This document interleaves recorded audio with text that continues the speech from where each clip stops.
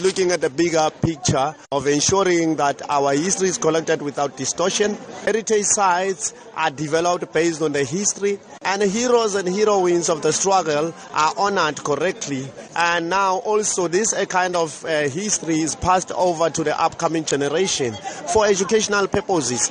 Our liberation will only come through our educational processes.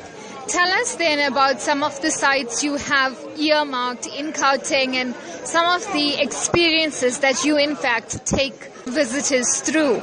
The sites in Gauteng, around Joburg, that have the footprints of Gandhi also and other leaders that lived around the Gauteng area, the Johannesburg area. We also have the Constitutional Hill sites, and we have a lot of sites also in Tshwane that speaks to assassinations and executions like your gallows and like your flag plus that are very critical to the history of our people.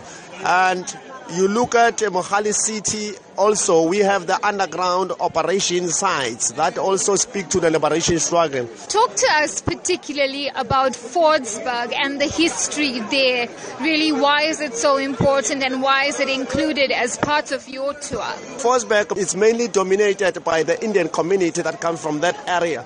It tells you that there's a big role that was played there for South Africa to be what it is today. Now talk to us about your involvement here at Indaba. We represent Gauteng and representing also the history of the liberation struggle as I'm talking about Fordsburg and other areas. So here at Indaba, we believe strongly that we will have strategic partnerships, especially in heritage and tourism processes that needs to unfold.